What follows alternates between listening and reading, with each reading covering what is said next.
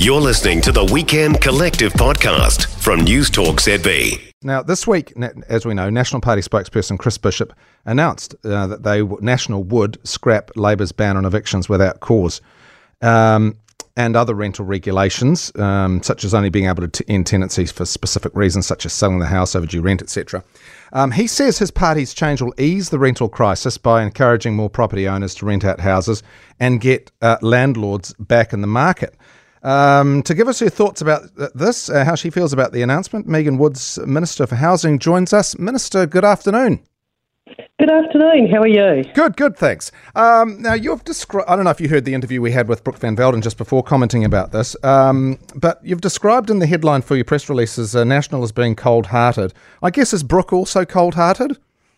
Look, I think one of the things, if we want to solve a housing crisis, we have to move beyond the headlines. And what we've seen in National's policy that was released this week is nothing short of just sentences cobbled together to sound like policy, but actually doesn't address any of the real issues that has driven a housing crisis.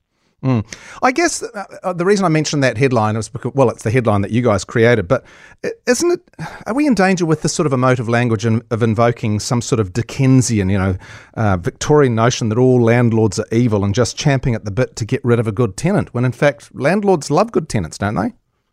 There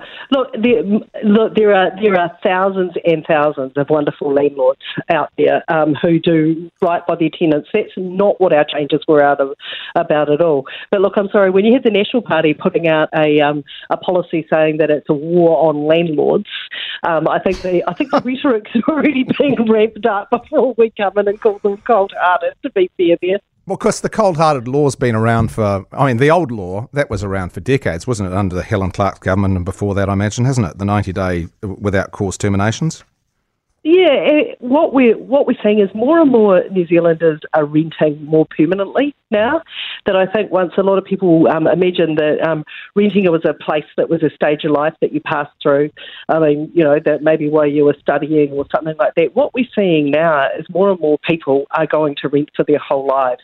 The ability of people to make their home, to put down roots in a community, to enrol at the local school, know their kids are going to be able to see out their primary school years there, all that stuff is really, really important.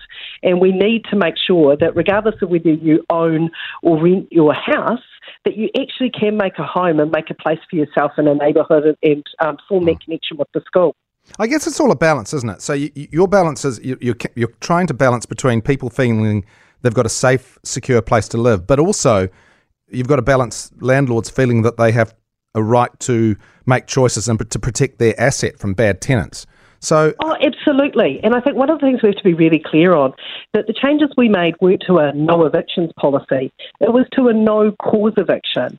We've seen story after story in the media of people who were really good tenants, who paid their rent on time, didn't do any damage to the property, and were model tenants in many ways.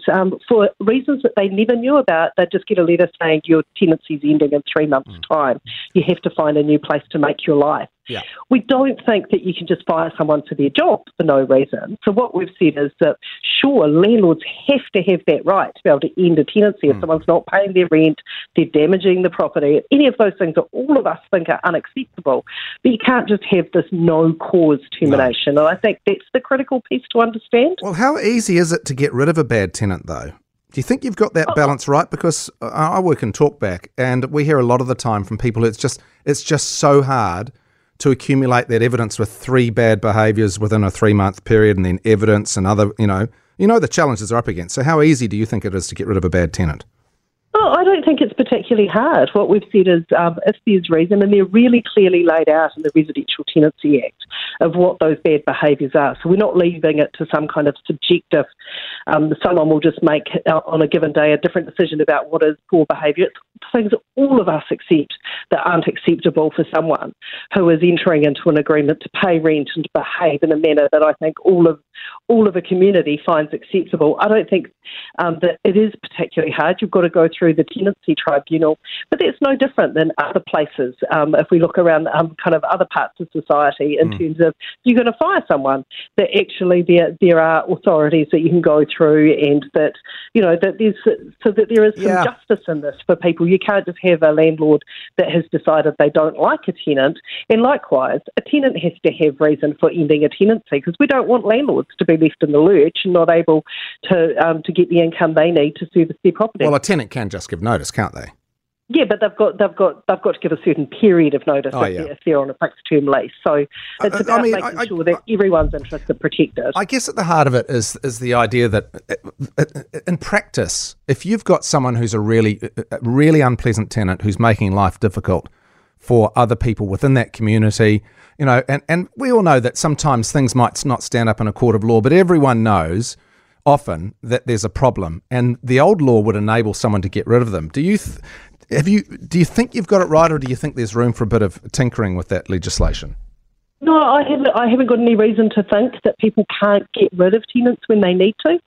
That when that behaviour is the kind of thing that all of us acknowledge are unacceptable, and no one's making any excuses for that kind of behaviour. Right. And there is a really clear process to be able to get rid of someone who's not fulfilling their part of the bargain. Yeah, I mean, it's an agreement, a rental agreement, isn't it? The landlord needs to behave in a good manner, and so does the tenant. And I think we have got that balance about right. Okay. But one of the things that the National Party's been saying this week is they think that this is the way to end homelessness. And I'm sorry, the evidence just doesn't stack up their claims. Actually, we've seen growth in the number of rental properties since we brought in the law that we're seeing.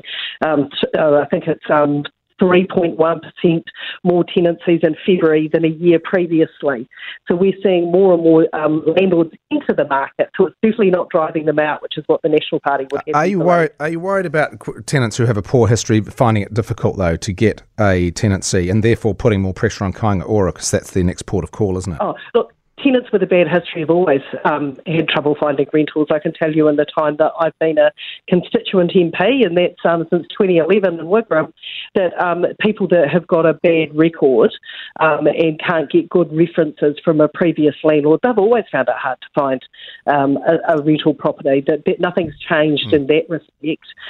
So I don't see any fun. And certainly what I've seen kind of on the ground dealing with my constituents, I haven't seen any change in that. Okay. That if you don't come armed with those references saying that, you're a good and safe bet as a tenant, then it is and always has been hard to find a tenancy. Just quickly before we go, do you like the idea of a capital gains tax, a good, honest capital gains tax where you've got deductibility restored and you're taxing capital gains once they're realised? What do you think about it? Just as Megan Woods, obviously. As Megan Woods, I've been out and I've campaigned on this in a couple of elections as a Labour Party candidate and a Labour Party MP, and it's been rejected by the electorate.